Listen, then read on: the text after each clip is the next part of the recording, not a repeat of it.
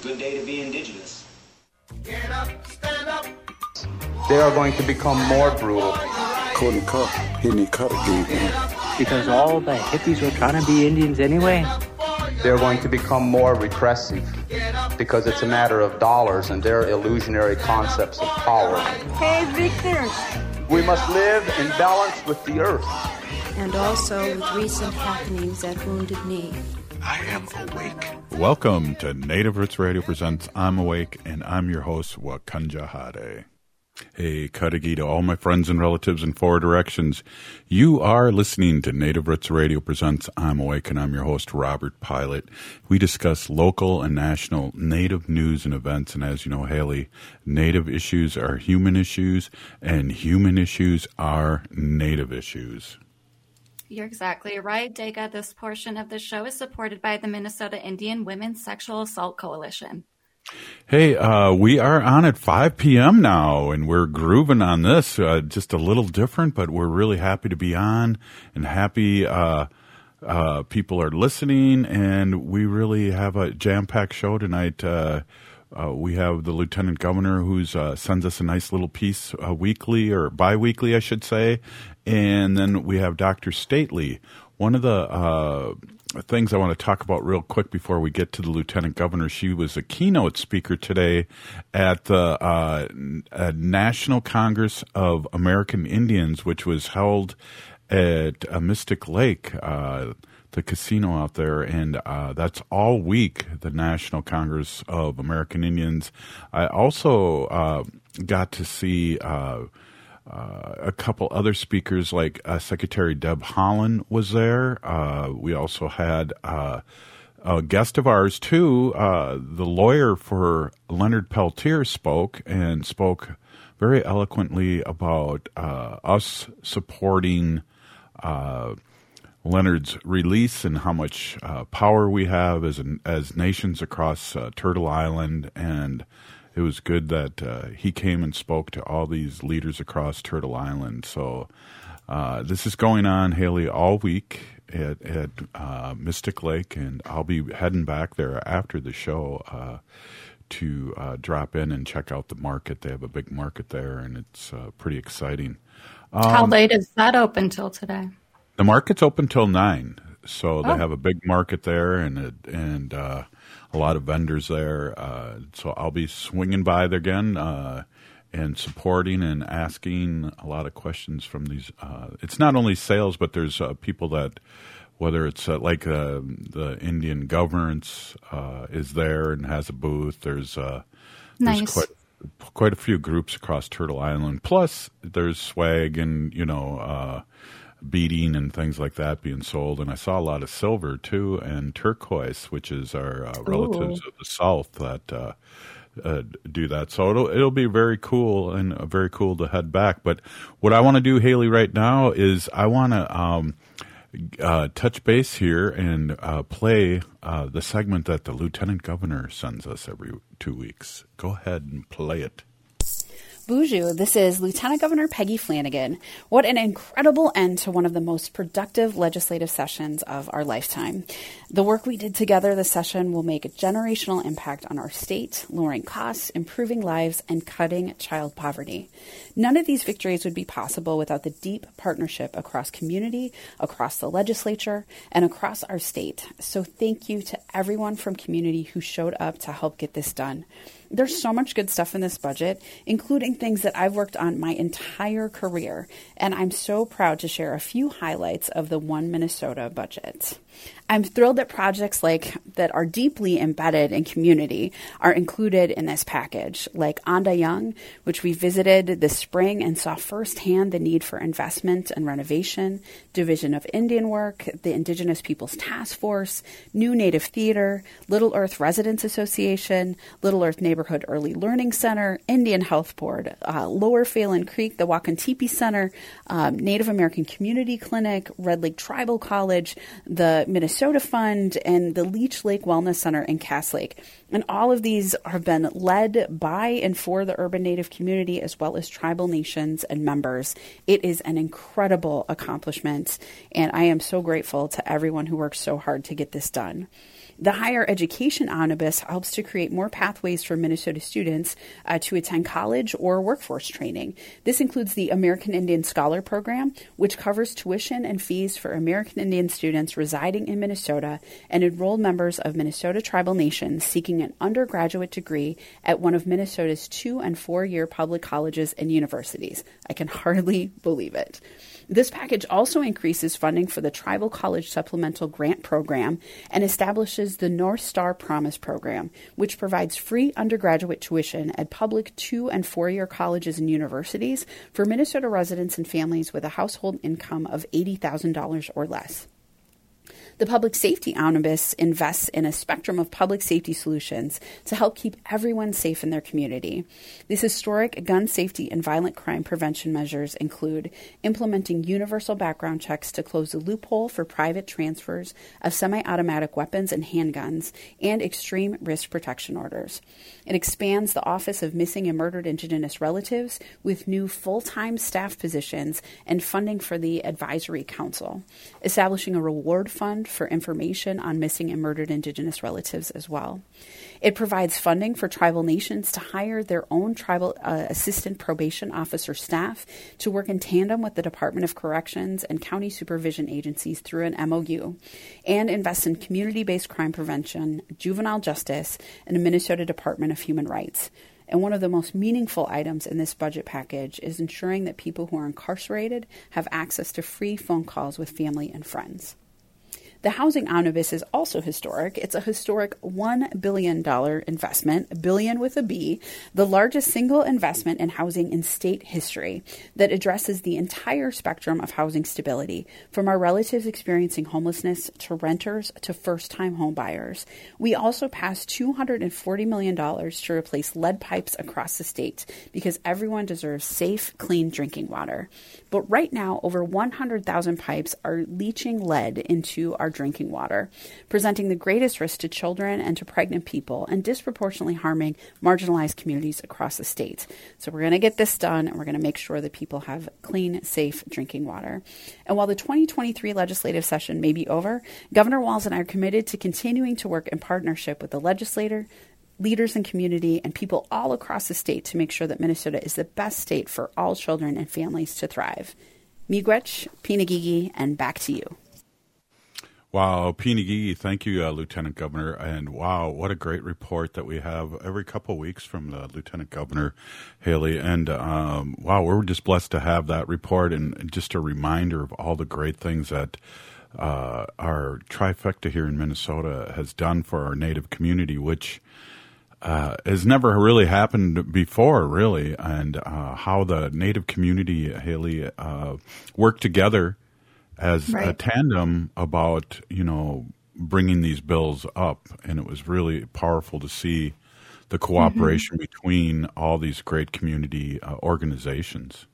Right. And so Peggy was talking a lot about like the urban Native community, and heard her shout out New Native Theater. And then also, NACC, Native American Community Clinic here in Minneapolis, one of our amazing sponsors as well, just doing really great work. And I think that's huge for the state of Minnesota.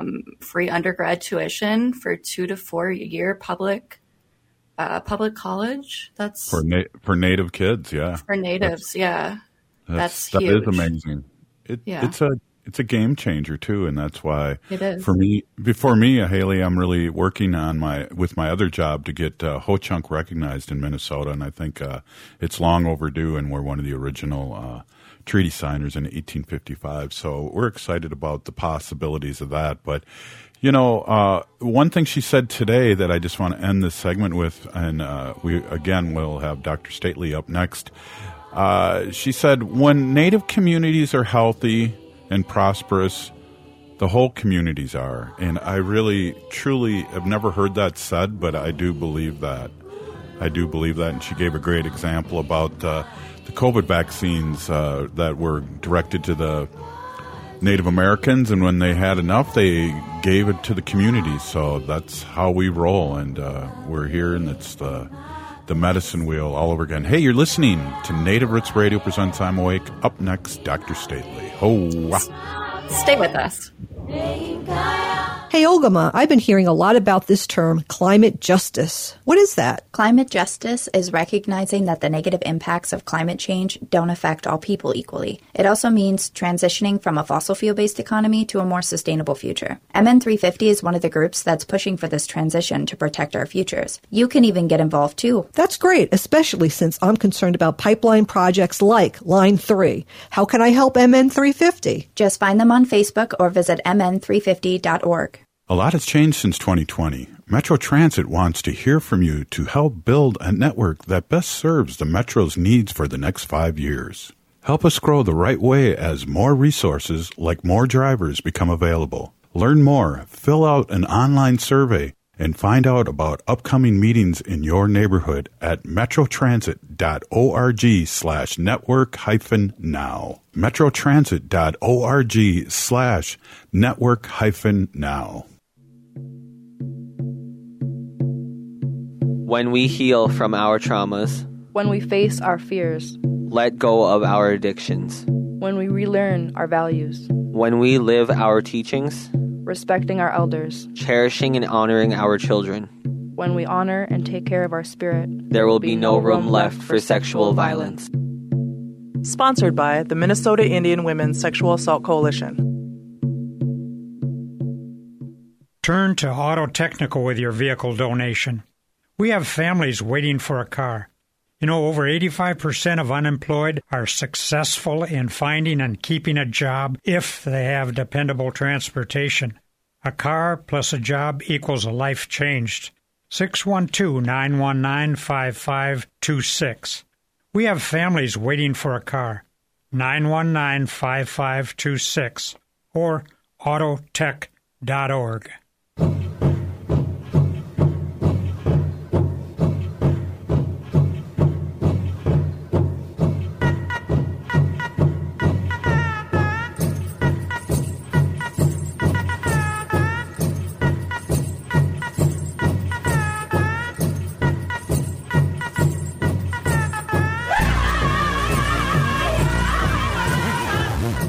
Welcome back to Native Roots Radio presents I'm Awake, and this is Robert Pilot.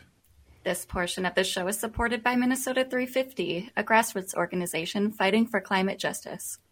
Yes, they do. Hey, we're here with Dr. Stately.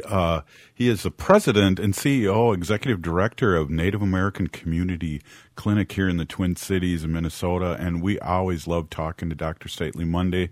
Dr. Stately, I just got to say a quick thing here is like we're on an hour earlier, and it's kind of cut into my nappy time, and I'm a little out of it right now. Oh, yeah, me too, actually. I was just thinking about that because I was here waiting for like the time to jump on, and I was kind of like,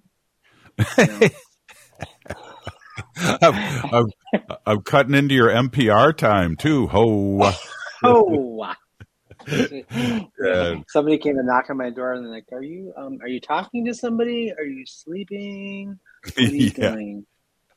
Cool. Hey, we just had the Lieutenant Governor's piece on that she sends us every 2 weeks, and she mentioned the Native American Community Clinic and the funding that's heading your way. And I saw her today Dr. Stately, at the National Congress of American Indians at Shakopee today, which is going on all week. And what a story. And I was just ending the last segment talking a little bit about this, and I want to just get your feedback before we catch up on what you've been doing. Sure. And she said that, you know, when Native American communities are healthy, the whole community is healthy. And she told the story about when vaccines first came out, and we had enough for not only our own Native community, but we also started vaccinating everybody in the community. And that was a great example. Yeah. No, that is a great example. I do just think also that it gets and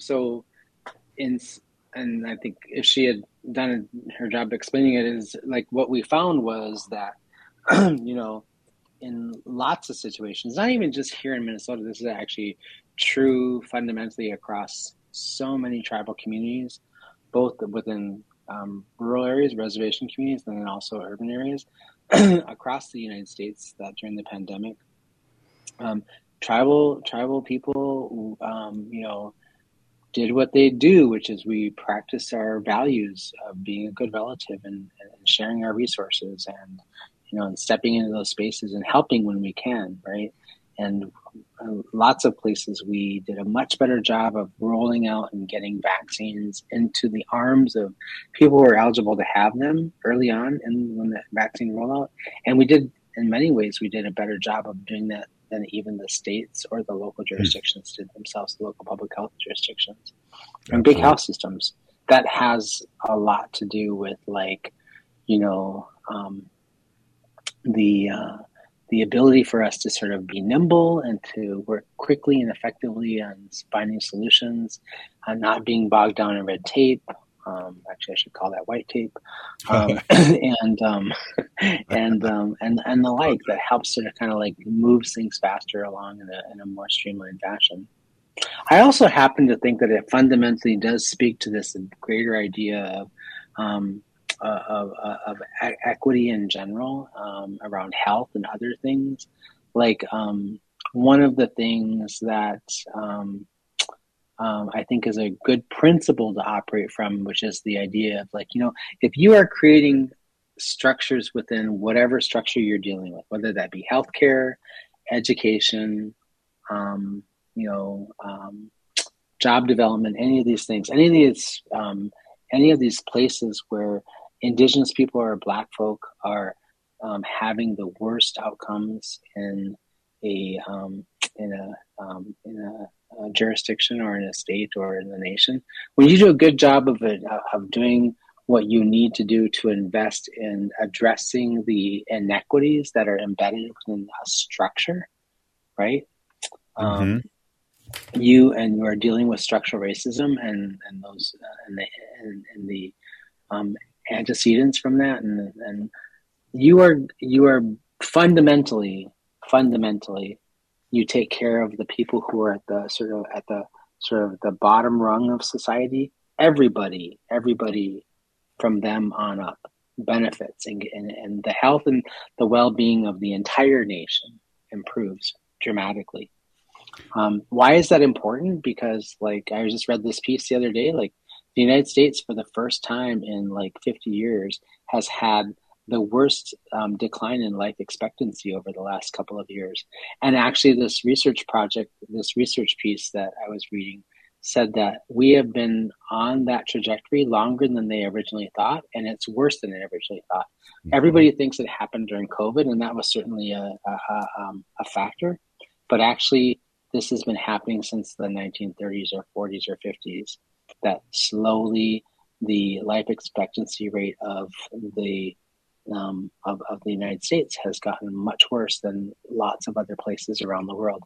That probably has a lot to do with the industrialization of things and the commodification of goods and services and other things like health and well-being. Mm-hmm. Yeah, Dr. Stately, too, just to back up what you were saying before, I know a lot of nations, tribes over the Turtle Island and communities talk about the medicine wheel, and we just touched a little briefly on how we are joining with all the colors. Some tribes talk about the colors being white and African American and Asian and in the medicine wheel. Yeah. I mean, I think it's a good, I was just having this big, deep conversation with somebody the other day about this. Somebody was, I forget who they were off the top of my head. I'm a little sleepy, so I don't have the ability to remember their name. But we're talking about the medicine wheel and whether or not, there's a lot of tribes that will say, the medicine wheel isn't a thing for them. It's not that doesn't represent the way they think. It's not something that was part of their tribe. And while that's true, I think the medicine wheel has become sort of kind of this pan-Native American symbol of sort of a philosophical way of organizing our understanding of the world. It is fundamentally becoming a universal symbol for many tribes and tribal people, because it does distill in some fundamental ways the way we think about health and well-being and balance and living in balance. The important things that are that there's a representation there that is clearly different than sort of Western ways of thinking of health and well-being. right? And living life in a good way. I think what's not lost on me is that, it is a circle, and within sort of the natural world, but also within the philosophical way that we think of as of health and well-being, and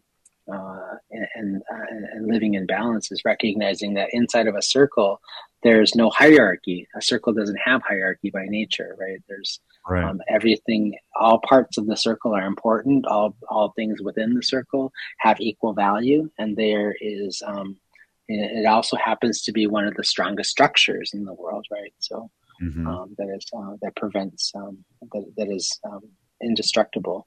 Look at atoms. Atoms are, circles upon circles, right? And so I think that probably there's some there's some relevance there to the concept of that can be aligned with a lot of our indigenous physical, our philosophical values across tribal nations. Yeah. Well, and to talk a little bit to our white allies that are listening to us all over Turtle Island is we talk about pan natives. We all don't everyone talks about smudging and sage. Well, like for instance, Ho-Chunk, we do that with flat cedar. So we all have our different ways that are kind of similar, but they're different. Yeah. And there were actually the things that we would use to sort of like pray with, smudge with, cleanse ourselves, those kinds of things. Those things have a direct relationship to who we are as people and our place on the earth, right? And the relationship to both the earth and to the cosmos. There's alignment in those.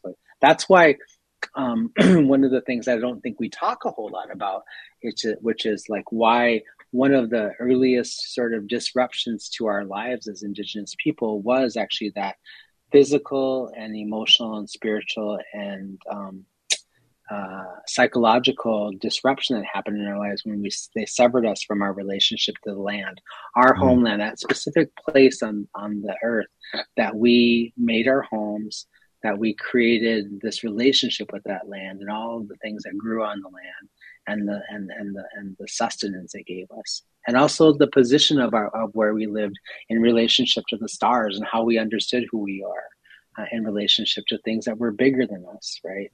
I think that people don't talk a whole lot about like how that actually contributed greatly to really impacting our health and well-being. Like if all of your stories are handed down to you by your ancestors and your elders, and the songs and the prayers and these practices are place-based, and you are picked up and you are moved to another location that isn't the place where you're from, it can be confusing to understand, like, who am I in this world and how am I aligned to these entities and these things. Yeah, perfect. We're here with Dr. Stately, CEO of Native American Community Clinic here in the Twin Cities, Minnesota, and it's Monday, and it's 5. We're here at 5:00, and we're all a little thrown off, but we're doing well. And we are. I just want to say this before we go off. We are made of earth and sky, and that has to go with a little bit what Dr. Stately was talking about. We'll be right back after this short break. Stay with us.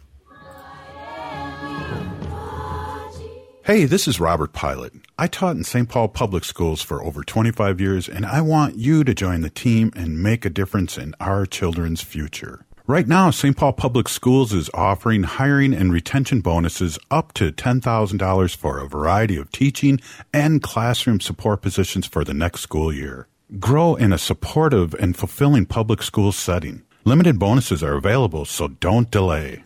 Apply at spps.org/careers. Minnesota has the only original wolf population in the continental United States. And 80% of Minnesotans believe the wolf should be protected. Howling for Wolves is asking Minnesotans to respect our true wildlife manager, the wolf. Their survival is critical to our ecosystems, our communities, and even our economy. As highly intelligent animals with strong social bonds, Minnesota wolves deserve to be protected and admired. Learn more at howlingforwolves.org. Let's live and let howl. Howl! J&S Bean Factory is a native-owned, community-supported, cozy, artsy coffee shop which offers roasted on-site beans, live music, and baked goods. Relax in the beautiful outside patio. City Pages writes, voted top 10 coffee shops. Tucked into a quiet corner of St. Paul's Highland Park neighborhood, this coffee shop roasts beans on-site from the best coffee-growing countries in the world. Located at 1518 Randolph Avenue, St. Paul. The good stuff. A lot has changed since 2020. Metro Transit wants to hear from you to help build a network that best serves the Metro's needs for the next 5 years. Help us grow the right way as more resources, like more drivers, become available. Learn more, fill out an online survey, and find out about upcoming meetings in your neighborhood at metrotransit.org/network-now. metrotransit.org/network-now. When it comes to houses, disassembly is our game, deconstruction is our fame. There are some bucks for your project. Better Futures Minnesota is your contact. Instead of demolishing your home, let us take it apart by hand, and we can find the building materials a new home. Limited funds are allotted in 2023 for Hennepin County residents and public entities to make deconstruction even more affordable. Check out betterfuturesminnesota.com. That's betterfuturesminnesota.com. New at Woodland Stoves and Fireplaces. Kuma wood stoves and fireplace inserts. American-made, sturdy and efficient wood heaters. All models qualify for 30% tax credit you can earn for installing efficient and renewable wood heat. Come see the new wood-burning Kuma stoves and fireplace inserts. Woodland Stoves and Fireplaces has been selling wood-burning products since 1977. Kuma wood burners are hard-working home heaters made from heavy, laser-cut steel. Kuma stoves and fireplace inserts have cast-iron doors and large self-cleaning glass windows. You can see the firelight and feel the heat from their efficient fire. One of Woodland's many choices to make fire work for you and your home. Work with the chimney and installation experts. They not only install, but will guide you if you want to install yourself. Woodland Stoves and Fireplaces has over 35 working wood, gas, and electric units on display at the corner of East Franklin and Riverside Avenue in Minneapolis. Woodland Stoves and Fireplaces, out of the ordinary products and services. With a look at your AM 950 weather, I'm Patrick Lilia. A chance of rain and storms late tonight with a low of 66. More scattered rain and storms possible on Tuesday with a high of 85. Fill the hot summer nights with the hottest music in the Twin Cities at Crooner Supper Club in Fridley. Crooners is located just north of I-694 off Highway 65. View their schedules and food menus at croonersloungemn.com. Hi, this is Representative Sharice Davids from Kansas. I'm Ho Chunk, and you're listening to Native Roots Radio. And we're back to Native Roots Radio presents I'm Awake, and this is Robert Pilot. This portion of the show is supported by the Native American Community Clinic on Franklin Avenue in Minneapolis, honoring health and tradition. Wow, yes, they do. And we are here with the CEO of Native American Community Clinic, Dr. Stately. And Dr. Stately, we just we're celebrating an anniversary of the clinic, and I know we've talked about this before, but I just want to say congratulations, and that's a huge deal and a great landmark here in Minnesota. And you know, as we are moving forward politically, Minnesota is a leader in a lot of things in a lot of ways, and I just want to say congratulations to you and your great group of workers there, and really, it's just awesome. Oh, thank you so much. I really appreciate it. Yeah, 20 years. We've been here on the Avenue, on the Cultural Corridor, and you mentioned earlier in the earlier segment that the Lieutenant Governor mentioned the investment that the state is making in the clinic, and yeah, we were the beneficiaries of a capital improvement investment grant, a cash allocation to help us build our new building, which we are going to be hopefully breaking ground on in 1 year. And it's going to be a brand new clinic that's 2 stories, going to increase our footprint by about 50%. So we're going from about 21,000 square feet to about 31 or 32,000 square feet. And then we are building 4 floors of housing, affordable housing and supportive housing above the clinic to sort of do our part to solve the intractable, unhouseless, and homeless issue that we have in our community, which I'm not sure if people know this in your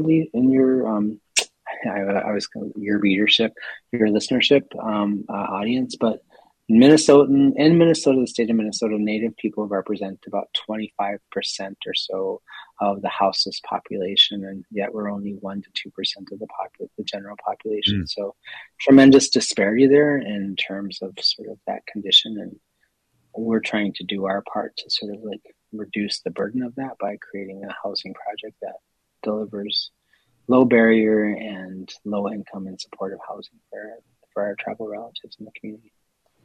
That can nothing but be applauded for, because we've talked over the years, Dr. Stately, about the Wall of Forgotten Natives and how unsafe it is for our relatives who have never been homeless or haven't been homeless since 1491, as the saying goes. And to be able to help and I can't imagine personally what my mental well-being would be if I was homeless.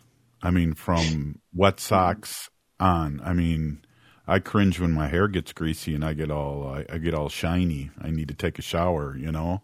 I can't even imagine it. Yeah. Well, actually, we all cringe when that happens to you. But, I was waiting for that. I'm teasing you. We love you, Robert. I was going to say, like, I think that that's probably true of all kinds of folks. We have, like, I mean, these are like, you know, I actually try to avoid using the term homelessness, by the way. Mm-hmm. I'm working on deleting that term from my lexicon, my vocabulary, because, like, we're not homeless. We have our homes. The earth is our home, and mm-hmm. home is, home. For many of us, this is our home. Especially, like, one of the things that was really interesting, like, you know, we're not homeless. We live on our home, and Earth is our home, and this community is our home. But we lack houses, right? We lack wooden frames that we all have to live in, and the safety and the security that provides so many other people. And so part of that is that that was really abundantly clear in the Wall of Forgotten Natives, which is, you know, one of the things I saw early on in that whole condition or that whole situation was, you know, people would sort of get housed.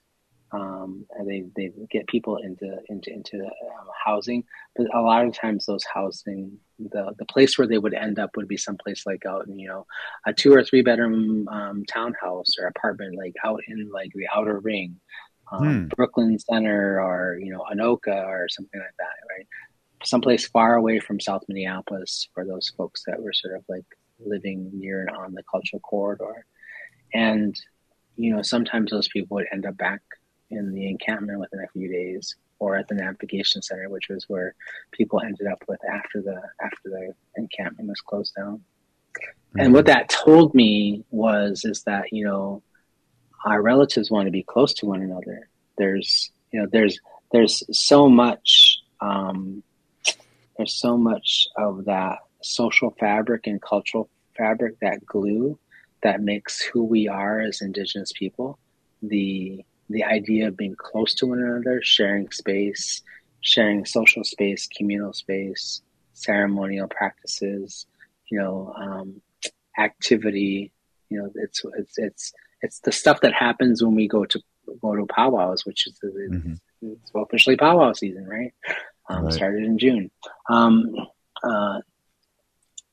That to me speaks volumes to, like, you know, what it is we need to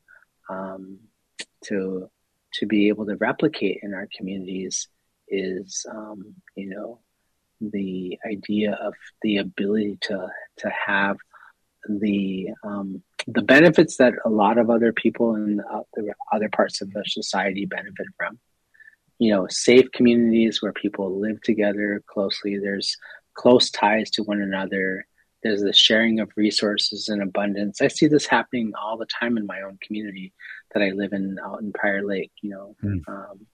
I belong to a hockey family and a hockey program, and man, those parents, many of them who are not Indigenous, who are white, like they share their resources, their money, their food, their rides to and from things. There's a big network of support for those folks, right?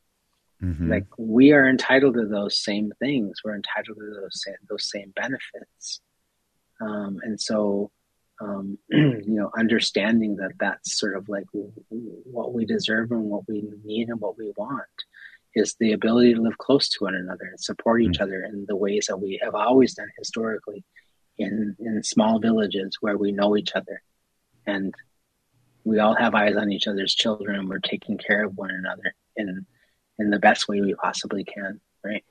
And that system was fractured through colonization. Right. And so, and then all the policies that, that emanated from there, what the problem we see today with houselessness in our communities is a direct relationship to, the failed policies of relocation from the 50s and 60s. Yeah. Right. Forced removal. And those things, that piece has to be acknowledged, and it also has to be unpacked and understood. And so then what do we do to sort of recreate vibrant, vital communities is we acknowledge that and not just pay it lip service, acknowledge it, and then do something about that to correct it. Mm-hmm. Right? Yeah. Well, you were talking a little bit about the 50s and 60s. Maybe you can tell our listeners a little bit about, when we were being pushed off our reservations, that people that had reservations and that were getting urbanized during the 50s and 60s. Yeah. Well, I mean, I'm too young to remember the 50s and 60s, so they're just all stories to me. Oh, got me again. Yeah, me too. I barely remember the 70s, but that's a whole nother reason. Man, that's exactly what I was going to say. Well, I mean, obviously, so like one thing that is important to recognize or remember is, if you don't know the information, is like to know that like in the late 1950s, early 60s, the federal government passed the Indian Relocation Act. It was a set of policies that was designed specifically to encourage Native people to leave their home communities on their reservations or in their tribal communities and to go to urbanize, move them towards urbanization. This is another failed policy that's similar to sort of like the boarding school policy, which is like, let's, destroy everything that, the glue that holds Indigenous families and communities together by disrupting them and moving them all the way across into different communities. One of the things that was fundamentally helped shape my thought process around this is when I was living in Los Angeles and I was starting graduate school. I volunteered at an organization called United Indian Involvement in downtown Los Angeles. They had a small operation on Skid Row, and I went there to sort of kind of do some volunteer work as an intern when I was in graduate school. And I started running groups and doing some, support counseling for people who were houseless in Los Angeles. And when I would talk to people, I'd find out like none of the people that were houseless in Los Angeles, the majority of them weren't from there. They were from like New York and Minnesota and, all other places except Los Angeles or nearby. Right. And they would tell me things like, I grew up living in a car. My parents were houseless. My great grandparents were houseless. We came here during the Relocation Act and we ended up not having the education, the housing, all the things that were promised to us. And then we were too far away from families to benefit from the support and the resources that we have from being closer to them in a community that took care of one another, right? And that's the fundamental impact of the relocation policies. It destroyed and dismantled much of what made us Indigenous people. Like we lived in communities that took care of one another. And we're seeing the remnants of that today. We say that when we walk outside and we're walking around and we see houseless Native people living on the streets in tents, sleeping on the concrete. This is the legacy of that failed policy, of those failed policies. You can see it in front of you every day. Wow. Dr. Stately, we're going to take a break here in a few seconds. I just want to say, I don't know if that's the first time I've heard it explained to me that way, but it makes so much sense. Wow. I'm pretty stunned here. I really appreciate that information, and it really, really makes sense. Wow. Hey, you're listening to Native Roots Radio Presents I'm Awake, and we're here with Dr. Stately, CEO of Native American Community Clinic here in the Twin Cities, Minneapolis, and we're going to be right back after this short break with Dr. Stately. Stay with us.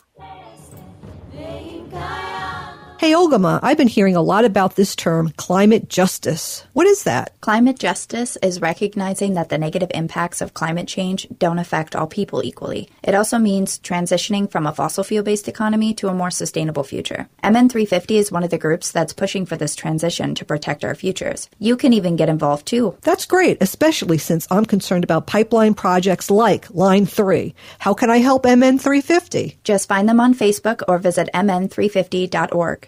Minnesotans age 65 plus might qualify for Health Partners Minnesota Senior Health Options. The plan includes personal support, coverage for medical, prescription drugs, and dental, plus over 30 extra benefits. Eligibility information is available at healthpartners.com/oneplan. Health Partners is a health plan that contracts with both Medicare and the Minnesota Medical Assistance Medicaid program to provide benefits of both programs to enrollees. Enrollment in Health Partners depends on contract renewal.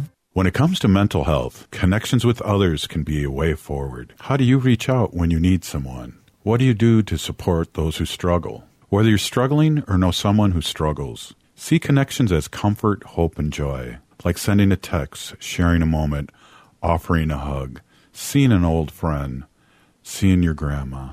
Together we can find ways to create a path forward. Visit cmentalhealth.org. Visit cmentalhealth.org. Minnesota has made history by becoming the 12th state to pass paid family and medical leave into law. Starting on January 1st, 2026, you can take up to 12 weeks of paid leave when welcoming a new family member facing a health challenge or caring for a loved one. No longer will you have to choose between your job and your health or family. Join us in extending a heartfelt thank you to our legislators for their unwavering commitment to Minnesota families. Paid for by Isaiah. Visit isaiahmn.org to learn more. You're listening to Native Roots Radio. This is Spirit from Reservation Dogs. Get up and listen.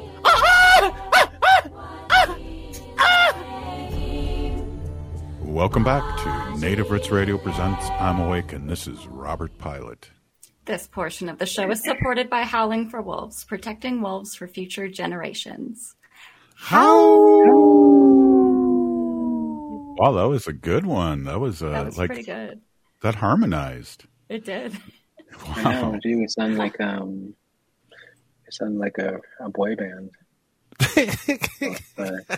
or the Dixie Chicks. Well, they're actually they're called the Chicks now, right? Yeah, they're not called the Dixie Chicks anymore, and they got that's a whole nother radio show. Hey, Dr. Stately, when you were talking, I got a little emotional, and I think there's a couple reasons why. For me, just that story and the removal of home and feeling close to where you're at, and a lot of the maybe the homeless issue is being disconnected with where they're at, and it made me think about adopted kids and ICWA and the things that we're dealing with. The same time there was in Canada what was called the 60 Scoop, and it just makes me kind of think, wow, this is all really connected, because he talked about boarding schools not working for us, and we're missing and murdered Indigenous relatives, and in one way our adoptees are missing too. Yep. I think that there's a really good friend of mine and a colleague of mine, Sandy Whitehawk, who has been doing this work for a number of years. She herself is a Lakota woman, I believe, who who came to know herself that she was adopted out at birth, due to some of these policies we've been talking about, and the impact that had on her understanding of who she was and the relationship to her world. She kind of always knew that somehow she didn't fit into the white family that adopted her.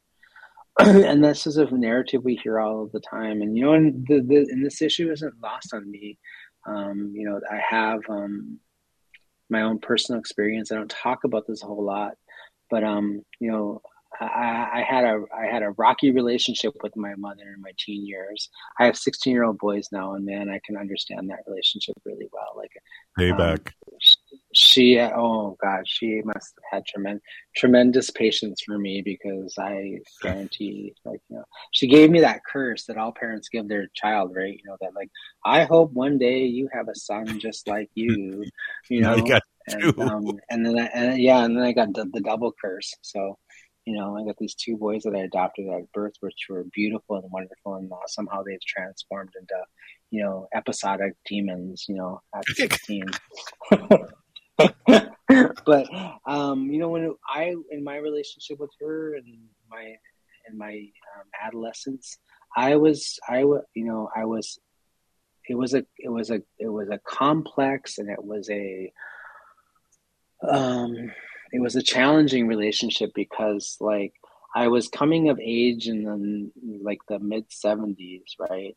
And I was seeing things and hearing things. I was seeing Indian Child Welfare Act take place in front of my eyes. I was reading about, Wounded Knee. I had relatives that were, had positions of leadership in AIM and all these. I saw the American Indian sort of renaissance happening before my eyes. I was reading literature and studying those things in high school. And there was a challenge at one point in time where I was trying to understand the world around me phenomenologically, and the things I was learning about, where I came from and where my ancestors came from, and trying to reconcile it with this idea of like, I went to boarding school in South Dakota at St. Joe's School for Indian Children, and I had some pretty horrible experiences there, right? Like, as a young child, physical abuse, sexual abuse, emotional and psychological abuse, the whole bit, right? And my mom and I had this disagreement around the time I was 16. I was angry with her. We were yelling at her, and I said to her, like, she had been drinking. She'd come home that night from the corral, I think, and I said, why did you send me to that place? It was horrible. Do you know what they did to me there? And not really sort of understanding, like, of course she would know that what happened to me. She had gone to boarding school. Her mother and her father had gone to boarding school. Her grandparents had gone to boarding school. So she knows what that was like. And she broke down and she cried, and then she said, I didn't have a choice to send you. She said, Child Welfare was going to take you and your older brothers and sisters away from me if I didn't find a way to take care of you.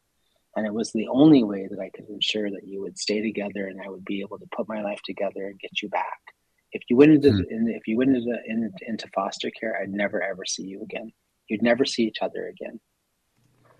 And it was when she said that to me that it hit me like a ton of bricks. Like it was so weird. I can still remember this as a young man. It's like all of the puzzle pieces fell into place all of a sudden, right, for me. Mm-hmm.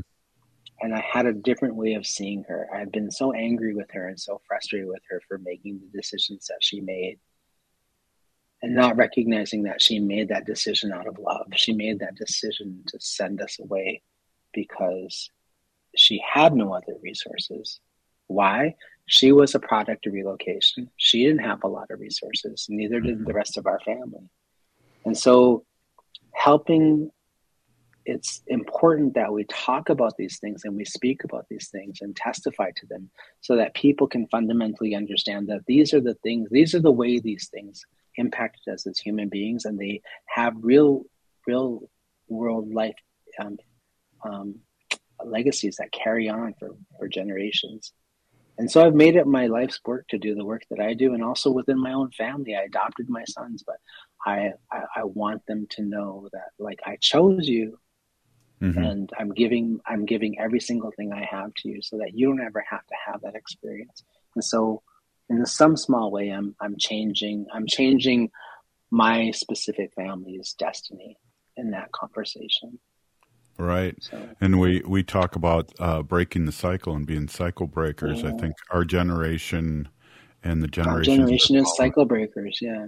And my children will be cycle breakers. And I mean, and that's how we begin to change this legacy. We look at it, we address it, we run into the storm like buffalo, and we say, we are going to do this, and we're going to get through this, and come across on the other side, and we'll be stronger and more resilient.